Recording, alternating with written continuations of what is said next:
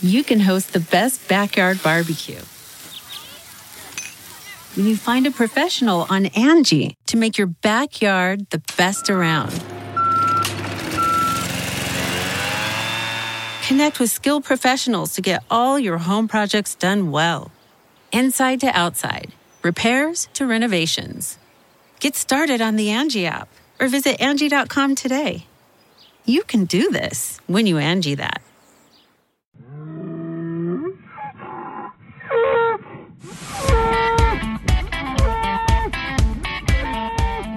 Okay, this is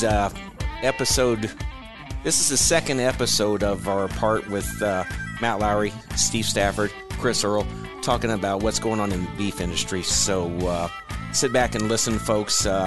It's going to be good.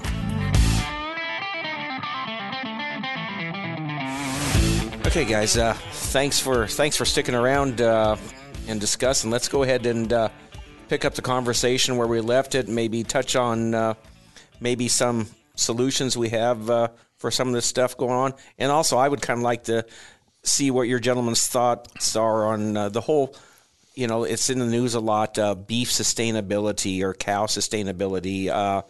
And an organization, I don't know if you know anything about it, it's the World Wildlife Fund.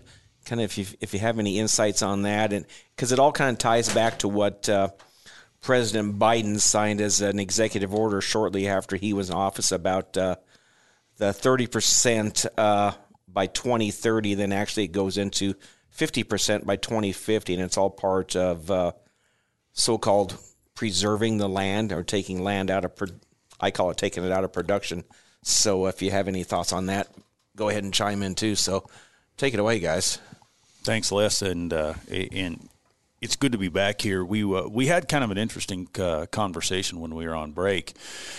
And we were talking about some of the laws and some of the things that Cory Booker had put into place, and Steve had brought some things up about by 2040 he does not want to have some of these feed yards any larger than 1,000 head capacity.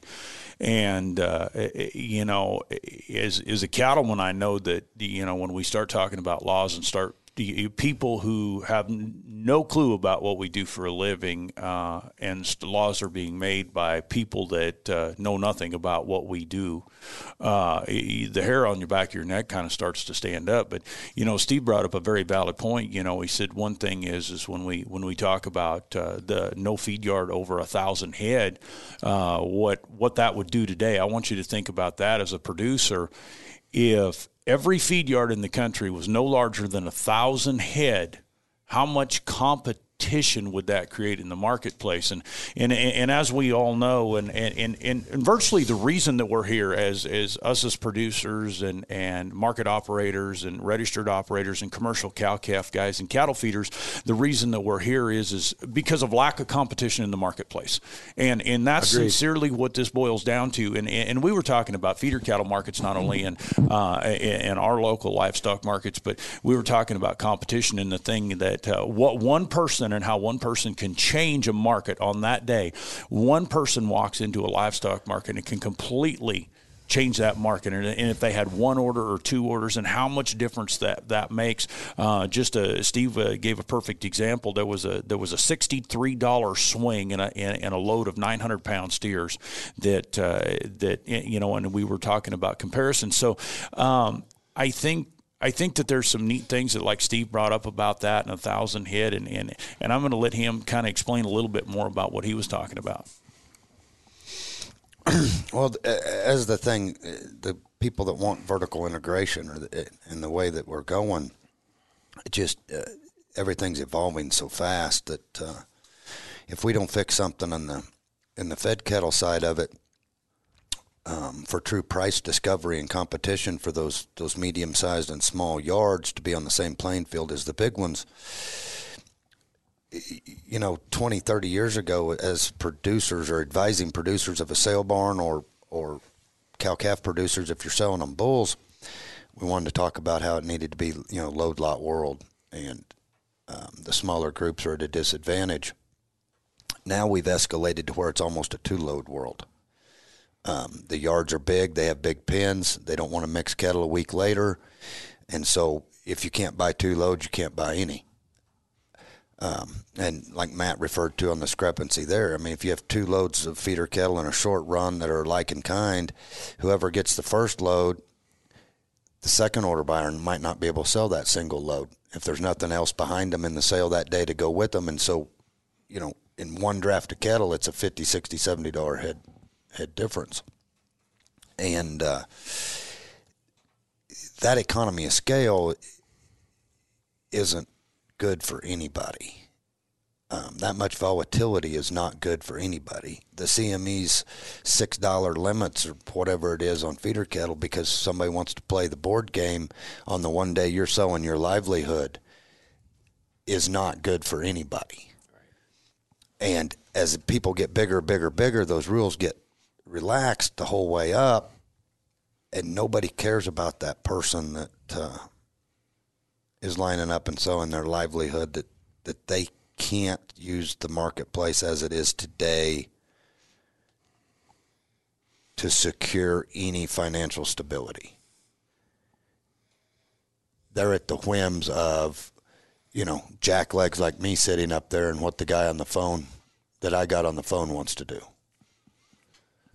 And that's not true marketing, and that's not getting the value of the product. We're in an emotional world now. And it's not like we're watching the boxed beef to be emotional. Nobody calls me and says, whoa, we're giving too much for these feeders. Don't buy any more today. Boxed beef's down 30, 100. They call and tell me the feeder board's down 6. Well, it could be up 6 tomorrow. Mm-hmm. Right. Their product was worth the same through these 3 emotional turns we took. I mean, it's like dealing with an 8th grade girl going to prom that doesn't like the color of her dress. It's not a good night. No. It's not the facts of what their product's worth. Right. Well, I think it's interesting.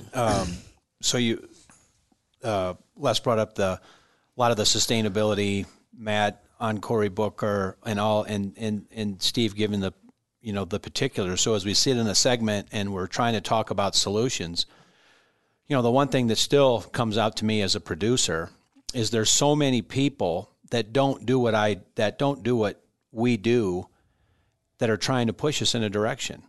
And that is for their agenda. I mean, we talked about the sustainability thing. I mean, look, when someone tells me sustainability, you know what I'm thinking about? I'm thinking about my family and me. That's what I'm thinking about, being sustainable, right? Yep. Where all these entities, they want you to think about the process. Cory Booker wants, you know, God bless him, he said a lot of things that I agree with in that testimony, but I know what Cory Booker wants.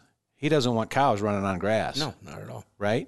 And at the end of the day, so his agenda has that premise. I mean, the sustainability agenda, for me, I'm a godly person, the sustainability thing that is driven, it's driven by environmentalists that really have one type of person in their way at this point in their quest, and that is the American Christian rancher, that independent mind that they can't control. Right. JBS, on the other end, has one entity that they haven't controlled yet. The American rancher. Everybody is trying to align the American rancher, if it's big pharma, if it's an association, if it's whatever, through our pocketbooks, through our need to survive. They're trying to align us in their agenda. And gosh dang it, I'm not part of their agenda. I don't look at what I do as feeding the world. I look at what I do as trying to run a good business that's going to raise a family, that's going to be able to direct my kids in the order to meet a challenge that will help them through life, that will get them into heaven. That's my goal. My goal is not to feed the world. Everyone in the world has their own obligation to feed themselves. If I can be part of that process, I'd love to do it. I'd love to be part of it. But the American producer has to get away from the mindset as part of this solution and moving forward that, what are you going to give me for what I can do? Where us 3 spend our life by giving advice and or doing a brand building process by which you go to the market and be judged by what you've done and say, this is what I want, this is what I do. That mindset is an American mindset. We're not looking for a subsidy. We're not looking to be on the take. We're not looking to be the small guy on a big ladder of genetics. No, we're an expert at what we do. We want to be paid for what we do. And if I don't like your price, then I'm not going to sell it to you. That has to be part of the solution here. And that means first and foremost by standing up by what you see locally. If it's an association, if it's a national association that you're being pulled into or asked to be part of, what is their agenda? And I go back to my friend Steve's. If their agenda is not the survivability of you as a rancher, then I'd find a different advocate or I'd become one. Absolutely.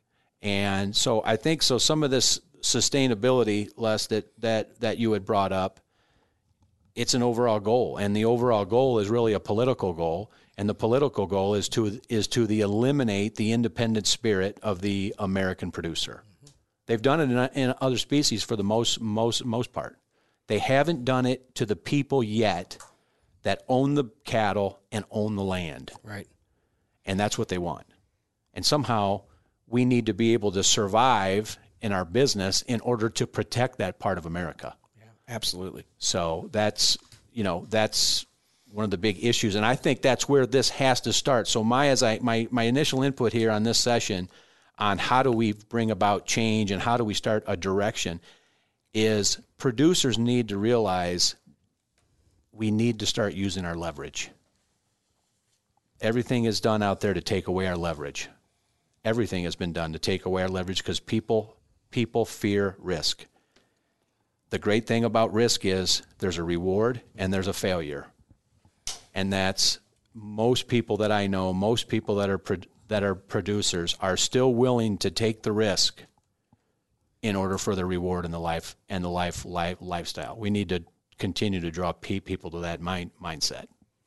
That's part of the solution, I think. Absolutely. We talked about earlier that that they've preyed upon the fact that everybody loves their livelihood and will work hard and praise do a great it word for absolutely nothing. And many of what I would call the parasites in the business have preyed upon that, quite honestly, because, and using the term uneducated is not right. I mean, the people that are still in the commercial cow-calf people are very smart people, or they'd already been gone.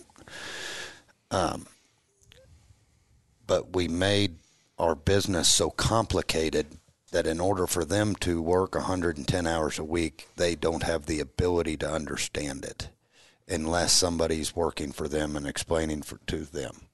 Then even if they do, they don't have the time to get what they need to get done at home and take care of their families, yet be active in defending themselves. And the whole system is preyed upon that. That's where my problems with, and I try to be careful. I'm going to bust your balls if I think you're wrong, but I'll praise you if I think you do good. And that's a problem. Everything is so transparent in today's world, like on social media and so on and so forth. I don't think anybody's lined up and busted NCBA any harder than I have. NCBA looks like they're waffling and starting to get on some of the right track. Mm-hmm. You've got to commend them for that. We need everybody together. We do. And everybody wants to be separate and throwing rocks at each other. You know, you post something positive towards NCBA, and here's another association does want nothing but badmouth them under it. I don't know if what they're doing is going to work. I know it's better than what they were doing 3 months ago. Right. I know there's a lot of good people that are members of NCBA, and their heart's in the right place. Are they going to come to the top and the wheat separate itself from the chaff? I hope. Our calf's not completely right on everything. U.S. Cattlemen's isn't. That's some of our problems. We're so diverse. Biden's executive order, it's more than anybody's done in the past. Does it have any teeth in it? I don't know. Did I vote for Biden? No. Will I next time? No. But that is a positive for us. Yeah. It's a reality. Absolutely. And if we don't support the people that are trying, and you keep badgering them even if they are making concessions, why would they try? It's true. Very true. But my real problem, you get to like everybody's leveraged in this business to shut up. I've been tried to, by many people. The corporates tell sale barns to shut up. It's not their business of how people market the fat cattle, so on and so forth. Look at the very few seed stock people that are representing the producers saying anything. Very few. There is a lot, and the ones that are care and want to. Where's the rest of them? Other than a sale barn, or if people have a relationship with an order buyer, which a lot of people don't have that anymore. The business is so distant and big. Yeah, it's not the local guy buying cattle anymore. It's a guy that drives in 4 hours away, and he's there 5 minutes after the sale starts and back on the road, and you're not there to meet him anyway. Where do these producers get their advice and their support? We talked about it. It should be the guy selling them their bulls. It's a great point, Steve. I mean, and that's why we talked about it in the break. Vertical integration in the beef thing is not sustainable. It's not. You can't control this many in a vertical process and feed this many. And so, for years I've wondered why associations, Matthew, you and I have talked about this a lot. Why people that don't understand that are these entities that are in a support or a service level or whatever role that is, why do they not understand that for their survivability, for their benefit, you want this thing to be big and diverse? That's a thriving marketplace. I think the state of Tennessee, I think the average guy owns 17 cows. You know what that guy does probably for the local, you get a bunch of those things in a local community. You know what a bunch of 17 cow owners do? They spend money on those cows. And why can't they put the emphasis on making sure they're doing everything we can? And I'm not talking about a subsidy. I'm talking about access to the market. And if a guy with 20 cows wants to raise the best 20 premium cows, he should have access to premiums. Not because he's short of 2 pot loads, right? He should be able to get in the part where he gets his cattle bid on, and he gets and he gets paid for his efforts. Why can't these organizations understand that vertical integration is the elimination of people? It's the elimination of the human factor. If you don't have people paying their dues, if you don't have people paying all that stuff, these organizations go away. You're going to have to go work for JBS. You're going to have to work for a 200 head, 1,000 yards selling them vaccine. That's all that's going to be left. And the thing about it is and we talk about breed associations, and I don't care which one it is, whether you're Angus, Red Angus, Hereford, Charolais, Simmental, it doesn't make any difference. There's great cattle, no matter what color, what breed they are, Agreed, all over this country. Whatever you like in your operation, that's great. If it fits your environment, that's great. But the one thing is I challenge all breeds of all breeders, you should be the voice, because how many commercial producers, and you see it every day, see it every day, how many producers look up to their registered breeder as being the holy one? No doubt. I mean, absolutely. You are the leader. We go to you because we like what you're doing. But you as a breeder have got to go to your associations and say, you know what, we pay you enough money. You are going to go at this for our best interest, our producer's best interest, not the best interest of someone who works there or who's going to make the most money. It's time we take this back. If you own a feed store in a local town, you better grow a pair of balls and get a voice, because otherwise, you know what? You ain't going to have no feed store no more. That's a great point. If you've got an irrigation business, a well business, this isn't, and we're sitting here and we're all talking about what we can do in the cattle industry. This is a bigger scale.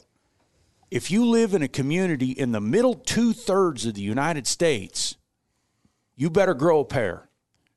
Because if your living revolves around someone in the cattle business, most of them do. You better grow a pair and fight the fight. Agreed. End of story. I mean, it is that easy. Yep. Yeah, and, our country's power, I mean, quite honestly, folks, you take away ag and oil, what do we make here? We're nothing but a service economy off of those two. Absolutely. Period. Absolutely, period. Why? Because America's had cheap food. We've been able to leverage the world and pretend that we live the best and make them follow our rules, all because of cheap food. What caused cheap food? The ability for all of these people and the desire to work for nothing doing it. And no unification and no leverage to get what their product's worth. So it's let food remain cheap and government subsidies. Yep. Let this thing get clear vertically integrated and foreign packing control all of it. They're vindictive. Do you think we have cheap protein anymore? No more. You think you're going to buy $80,000 Suburban when you're 25 years old and have a $375,000 home and make this stupid economy go round?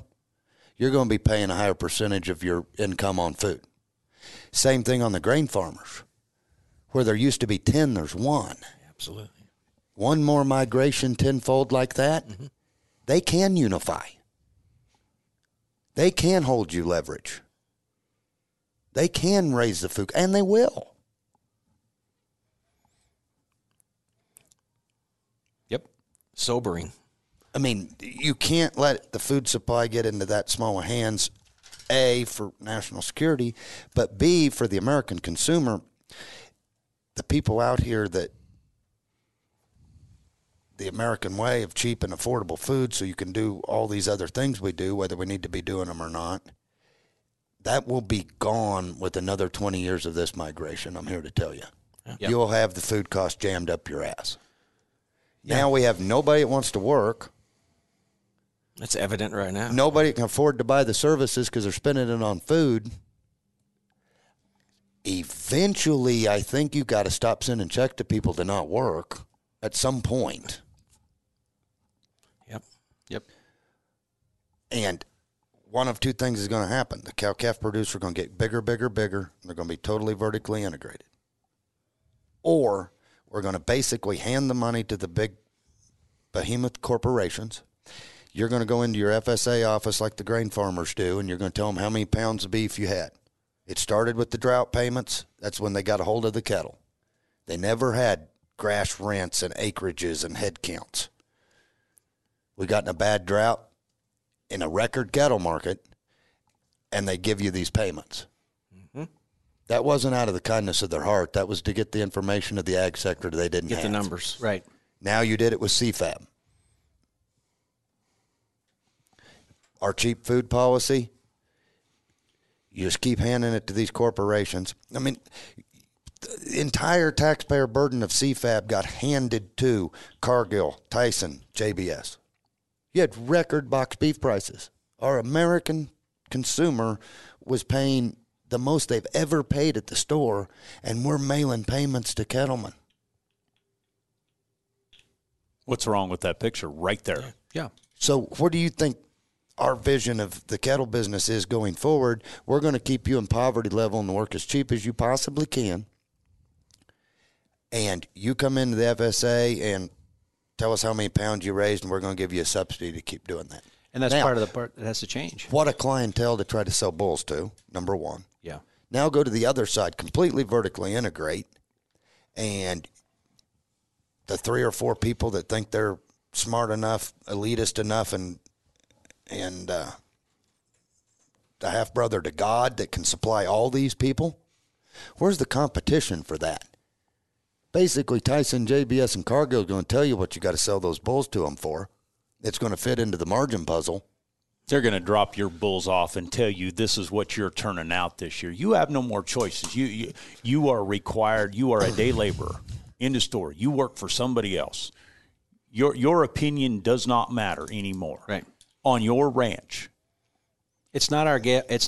I mean, part of that, Matthew, is look. We've done this for years. The government wants to know how much corn we got in our bin. We tell them. They want to know how many cows we got. We tell them. There's no service organization out there that any of us deal with that doesn't have a fairly specific idea of what you're making, and they price accordingly. And that's where we've lost our leverage. Where you I mean, who goes ask Nike how many shoes they got in their warehouses? Do they have to report that? I don't think so. Why does the American producer have to let all these people know? Because of what Steve said. Because the government's role is really to try and keep food cheap, which squeezes the producer on getting paid for his product. And we have to change that part of our lifestyle. We have to understand that we have to leverage what we do. And we're moving into actually a really good field there. I actually feel very good about where we're moving and being leveraged, because as you look across America, there's not many people that want to do this. The work ethic in America, suffering. All-time worst that I can remember in my 54 years. So if you want to do this lifestyle, there is more opportunity in the cattle business right now than I have ever seen in my adult life. You know, there's multiple things for young people that want to get into this thing, make a living. And we need some help on the things we talked about on the first session on the marketplace. But as it relates to opportunity, because you can meet a daily challenge of doing this, you know, I've never thought I'd say this, but my wife and I, we had 6 kids. We were always going to get them all through college and make them go. I'm telling you right now, if you want to get into agriculture, don't go to college. Come work a ranch. Yeah. Come work a ranch. Just like going to be a welder or something like that. Come work a ranch. You find good people and you go work a ranch, you will be so far ahead by the time you're 25, 30 years old, when most people are still paying off their college debt. You'll wonder why you even looked at college. I mean, one of the major problems we have right now, and Steve and I talk about it right now, is look, the ingrainment of the vertical integration in youth that comes into this thing. I struggle with even, you hire these young people, and all they want to talk about is efficiency, and they want to talk about all the things other than the monetary part of how do you make a living doing this. They want to do a ration, they want to do all these things, but they need to learn how to make something work through a physical effort and a good mind. And that is not what they're learning in college. It's not. They want to come out, they want your job immediately, rather than learning the fundamentals of this business that make it go. And I think I've never seen more opportunity that way. So staying on this theme of, trying to correct this and find a new path, we've got friends and, we've got a lot of acquaintances and a lot of people we know that are really going down this path. And there's been a lot of talk about these building, 500 to 1,500 head, at 8 killers. A lot of these plans are out there. And then this always happens. I mean, look, it's fun. It's human nature. People start seeing what this box beef is, thinking they're like, you know what, I'm going to get an investment group together. I'm going to get some stuff. We're going to build this plan. We're going to start selling box beef. I had a friend tell me one time when I first got in this thing 25 years ago, don't get in the meat business because it is cutthroat. Mm. And it's one of those things that there's a lot of hope and promise there, right? When you're doing all this. But you guys tell me, is more capacity a solution for the producer? I mean, does it bring more competitiveness? I mean, for me, I think Steve said, he had 100 to 200 head level. I think that has much more opportunity locally because you can control your trucking costs, you can control your quality, you can control, people really want to buy local. They really want to know. Has much more legs on it than I think larger. You're running up against some guys. The Big Four didn't get there being bad at what they do. They've got the contracts and they've got the efficiency to that last hair on that animal, and a place to go with it. So what's your guys' thought on that? All this talk of plants and everything going up. And it's interesting you brought that up, and I do believe this. I think there is some efficiency, and especially in 100 to 200 head type plant. When you look at in any of these small communities, when you talk to a small community, what's the one thing that all of these communities do? We want to bring more jobs to town. We want to have more opportunities with people in small communities from 1,000 to 5,000 people. If you're a business and you propose a business and say, hey, I want to bring a packing plant to your town. I'm looking at 100 to 200 head plant. We're going to supply anywhere from 20 to 40 head of people. In a small community, they will listen. Yeah. They like the idea. And I don't care where you're at, whether you're in a big major populated area, or you're in a small town America, people like to know where their food comes from. Irregardless of what is being said, what is out there, people like to know where their food comes from. Me being one of them. Absolutely. I mean, yeah. No, that's a great point. Steve, what's your thoughts on all the talk on all the plans? More shackle space is going to help if it's spread out. But I think you're probably seeing what the corporate's vision is of the future anyway. I mean, quite honestly, look at their record profits and what they've done, and they're reinvesting those in fake meat investment and in buying their competition in the protein business. They're not investing that in retrofitting and streamlining the dinosaur packing plants they got sitting across the country. Good point. Every one of them's a dinosaur. Mm-hmm. Any other business would have had to upgrade, streamline. I mean, they had to for COVID, for employees' sake. But as far as retrofitting and making these things state-of-the-art in the cattle deal like they have the hogs, and I've got a good friend that built 2 hog plants, and I mean, they're state-of-the-art in the freezing processes and everything streamlined. Beef business isn't doing that. I think they know between the environmental issues, animal rights issues, the capital and the land that it takes, that we are probably in 20 years looking at processing 400,000 a week instead of 600,000 a week, and the fake meat's going to pick up that slack. And if they're invested in there, so be it. Brings us back to the checkoff that we pay. We can't compete this fake meat to stop that from happening. They're invested in it. They don't pay the checkoff. Mm-hmm. They want us to continue to pay the checkoff, but when we want to reform the checkoff, they say, you're not in the beef business, you're in the cattle business, your turn will come one of these days. Well, they're in the beef business. Why the hell don't they want to pay the checkoff? Right. It goes back to Chris saying the cattle business needs to pay the checkoff to have a lobbyist to fight for our rights on these other 2 things. Need an advocate.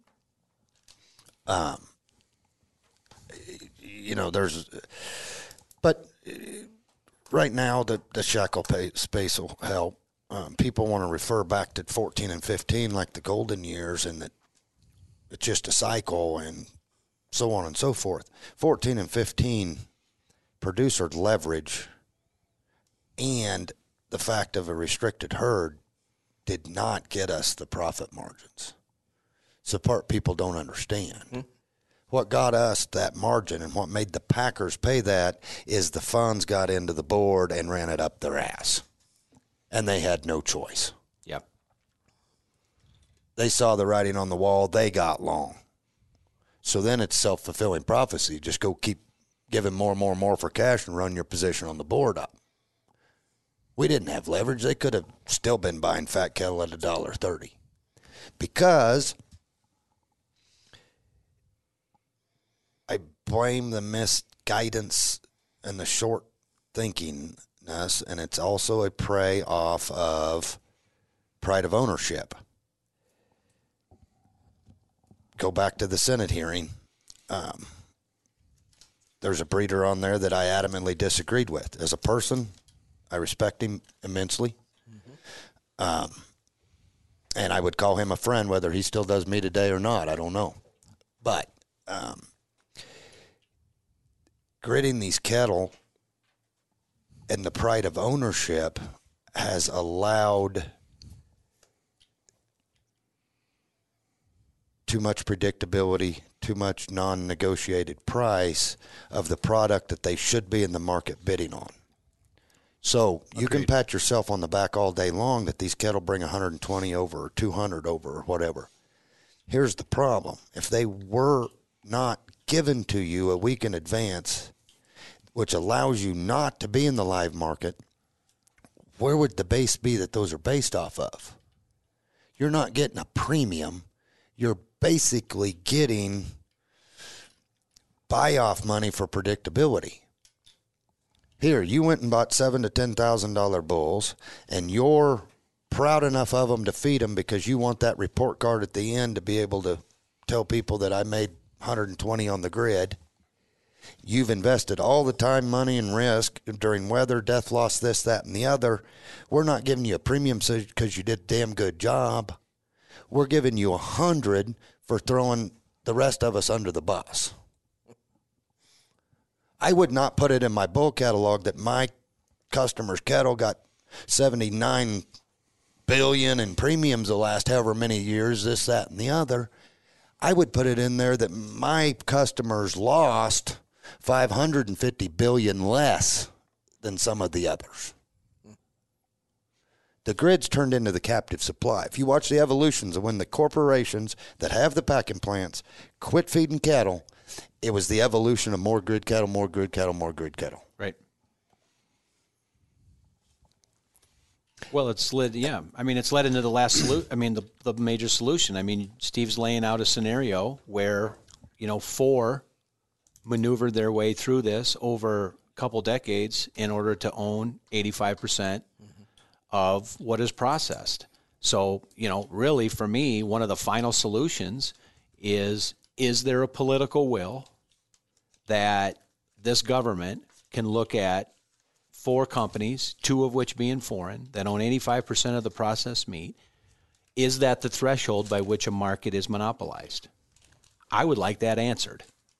And I would like it answered publicly by the elected officials. Are individuals' rights being compromised because of a monopolized market?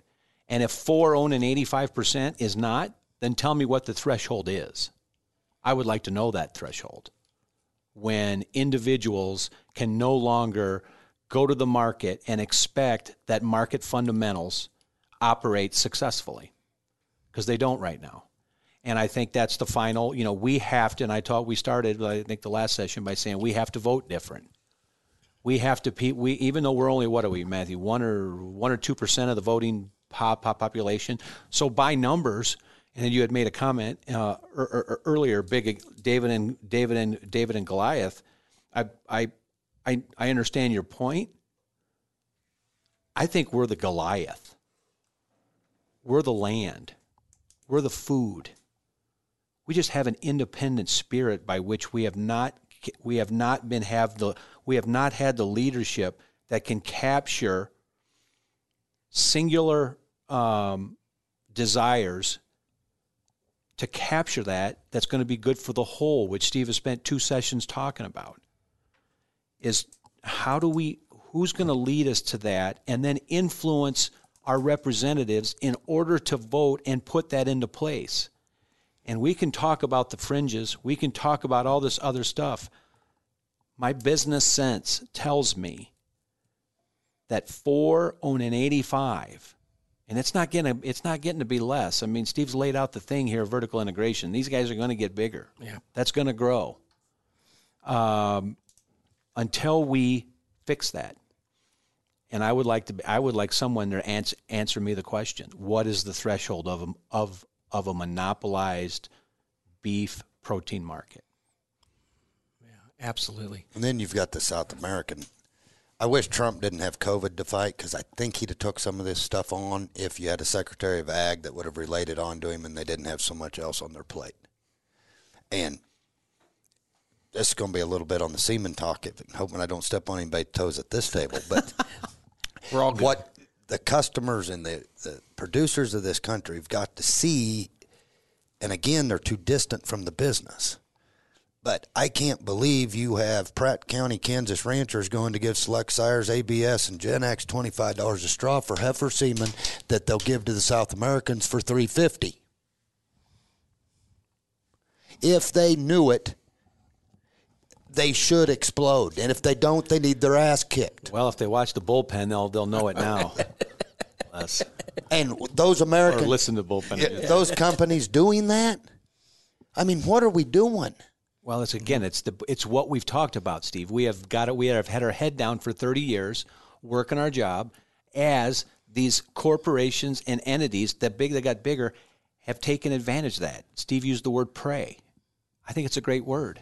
They've preyed on us being who we are. And they don't know them. And that has to change. Who we are, Matthew, you made the point in the last session, we have to change. This is a business. You have to approach this as a business. And if you want this to survive, it's no longer good enough to go ranch and mow hay.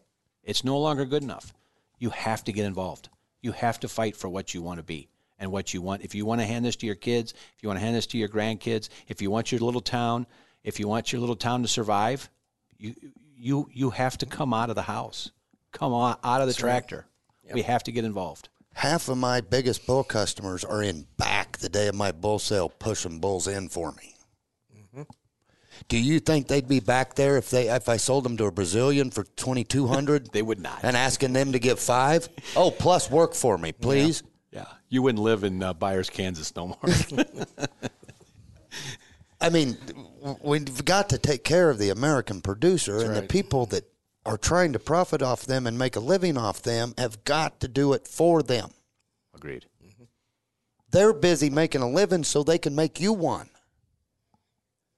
And we all want to sit here and be quiet and be muzzled because of political reasons or not offending somebody or, so on and so forth. Our American Angus Association's muzzled because CAB is non-contractual.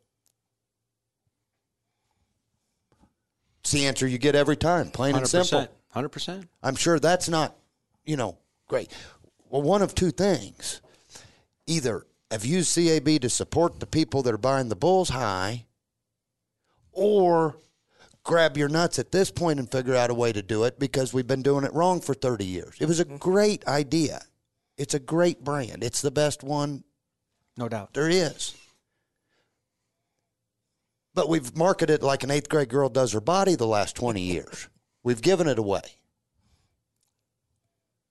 So do you sit in the closet with your muzzle and your blinder on and continue to fear that it's non-contractual? Or do you right the ship and produce the people that you're wanting to put the publications out for and rent the ads to and give them Angus Link scores and on and on and on and on that don't put any money in their pocket? And I 100% agree with that. We see this in the marketplace inside and out.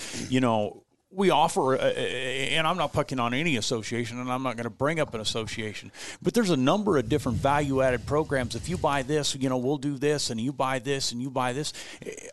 I don't care. It's another creation to make more money. It doesn't do the producer any good. Some of them do. Some of them, honest to God, do. But there's a whole lot of them that don't.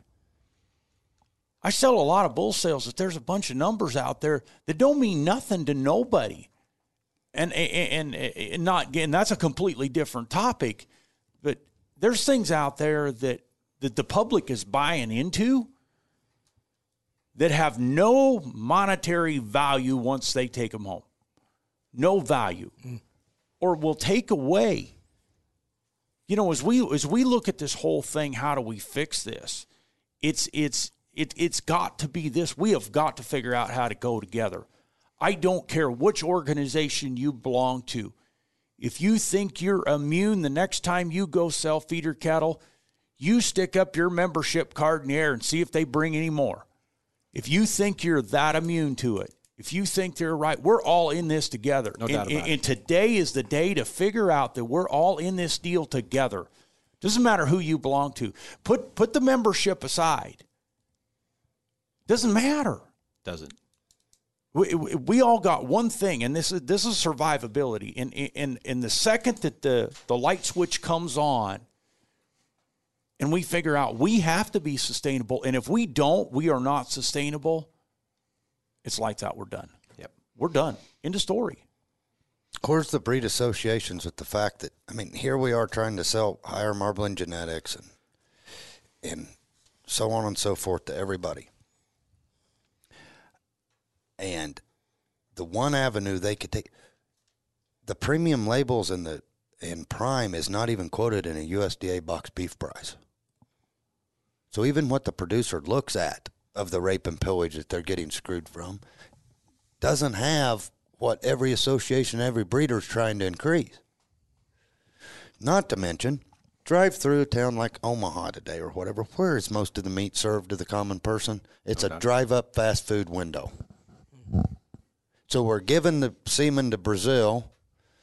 We're probably sending our people to help educate them, and we're letting it come in, to compete with the American producer.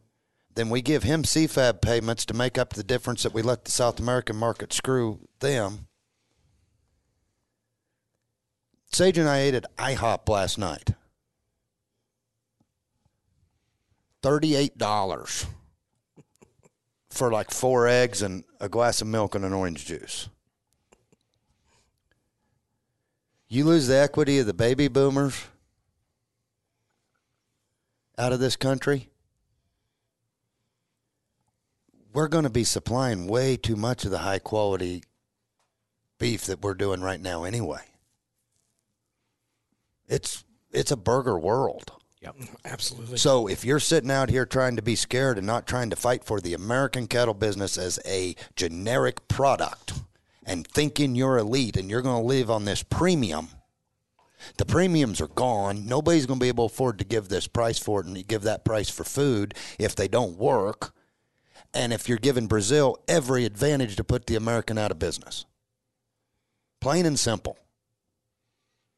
And you brought up a great product. I think right now everybody, and I'm guilty of it. Chris is guilty of it. You're guilty of it. When we get into the fight, and especially, and this is pointing the direction more from the registered side of this deal. We get so focused on what we're doing on our own thing, and we're going to create the perfect one, and we're going to do this and this and this. But if we do not realize what is absolutely going on in the industry and what these producers, the constant contact as a registered producer, with your commercial producers, I hate to say this, but there's registered producers out there that couldn't tell you what a low fat cattle traded at today. Right. You have to be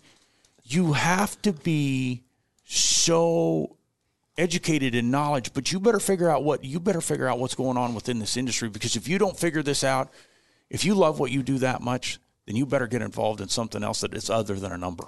Yeah. So I think to put a wrap on it, I think we've hopefully outlined some ways, but obviously the major thing is we have to start treating this as a business, and it's your business. Right.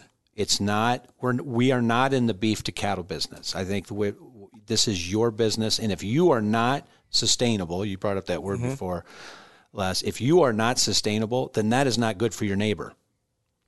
And like it or not, it's contrary to what the American push is and everything.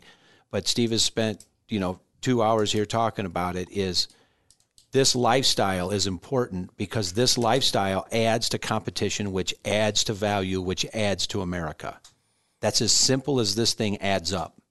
And if it goes away, it's not a good scenario, not even for the people. I'm not talking about the people at this table. It's not a good scenario for America. If our way of life, and everyone might look at their own way of life, ours is documented. Ours is historical. Ours built a country. Ours sustains a country, which you can't do a lot with this country where we all run cattle. It has to stay. It has to stay way past being efficient. And I don't like where we're getting, because in my gut level, it's like efficiency is being credited where I think I see greed. And I think that is not America. Greed and manipulation. Yeah. That's what I contend. Make the rules the same.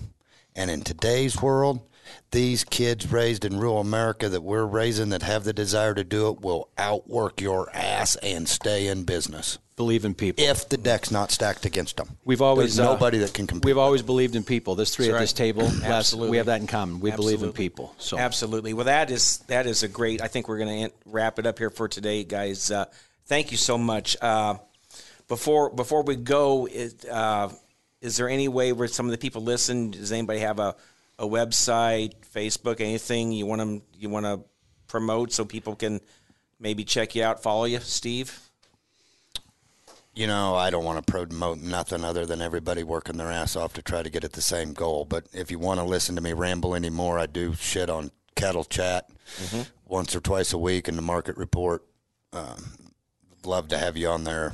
If Pratt you've County had enough, Sales, so be yeah. it. Awesome. He does a great job. Pratt County Sales, he's on Facebook a lot. Yeah. Matt does, I know these guys don't like to talk about themselves, so I will. But Matt does a lot of, he's also on Facebook a lot. He does a lot of the sales throughout South Dakota, Nebraska. Very informative. I mean, I think the big thing is you want to get, if you want to know the everyday nuts and bolts about this business, contact those two. Yeah. And then you can find me on Facebook. I've got a consulting company in the purebred Angus business.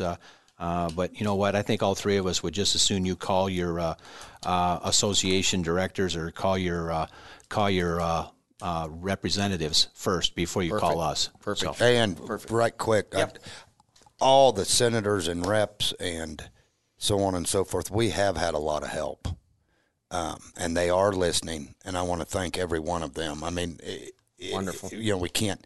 And then there's people, Corbett Wall and Mackenzie Johnsons and Karina Joneses. And I mean, I can go on and on down the list. There's people working their ass off. And no doubt. The producers need to thank them and commend them. If you agree with 80% of what they're doing, thank them. Don't let the 20% discard you because they are working Great for advice. Great advice. You're never going to agree with somebody 100%. Never. So thanks again, gentlemen. Thanks for the I appreciate you Les. coming in here. We'll talk to y'all later in the bullpen. Bye. A Huda Media Production.